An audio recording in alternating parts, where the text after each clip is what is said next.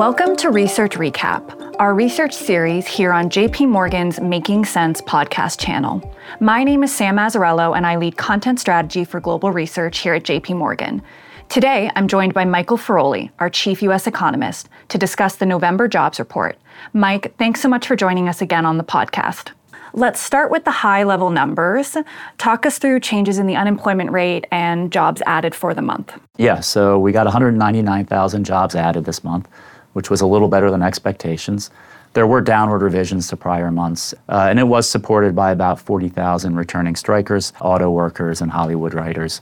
But nonetheless, it was a good number. We also, as you mentioned, saw the unemployment rate move down more than expected from 3.9% to 3.7%. Over the past 4 months, it had moved up from 3.5 to 3.9. So that takes away some of the concern that it was moving in a recessionary direction.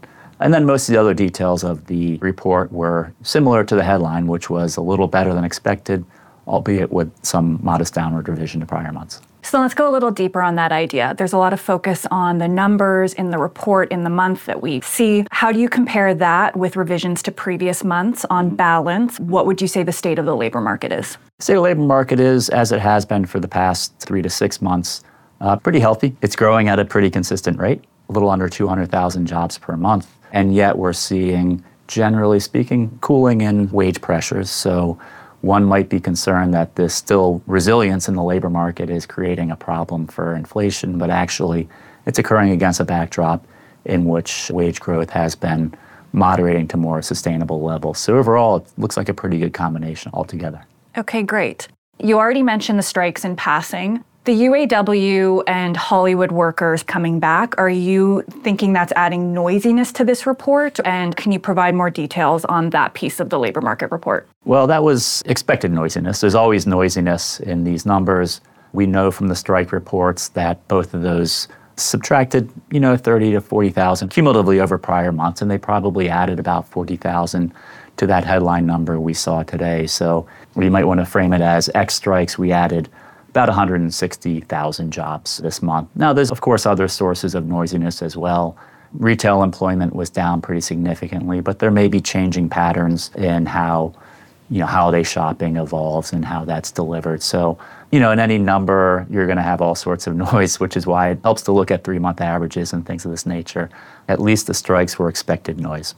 Okay, and then last question for you. We have an upcoming Fed meeting. Does anything about the November labor market report imply a change in communication or direction of Fed action? I don't think so. While it was a strong report, it, as I mentioned, came with, generally pretty favorable data on wage inflation. So I think that combined with what we saw earlier this week, which was a decline in job vacancies, and what we saw after the number this morning, which was a decline in inflation expectations, I think overall the Fed has to look back at this week and say it was a pretty good one for the soft landing narrative, and so I don't think they are going to really rock the boat next week. Thanks, Mike, for joining us on Research Recap. Looking forward to talking to you again next month, and thank you to our listeners for tuning in. For more research insights, visit jpmorgan.com/research. Thanks for listening to Research Recap. If you've enjoyed this conversation, we hope you'll review, rate, and subscribe to JP Morgan's Making Sense to stay on top of the latest industry news and trends. Available on Apple Podcasts, Spotify, Google Podcasts, and YouTube.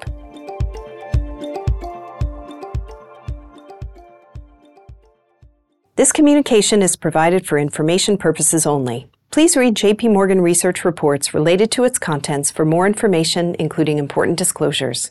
Copyright 2023, JP Morgan Chase & Co., all rights reserved.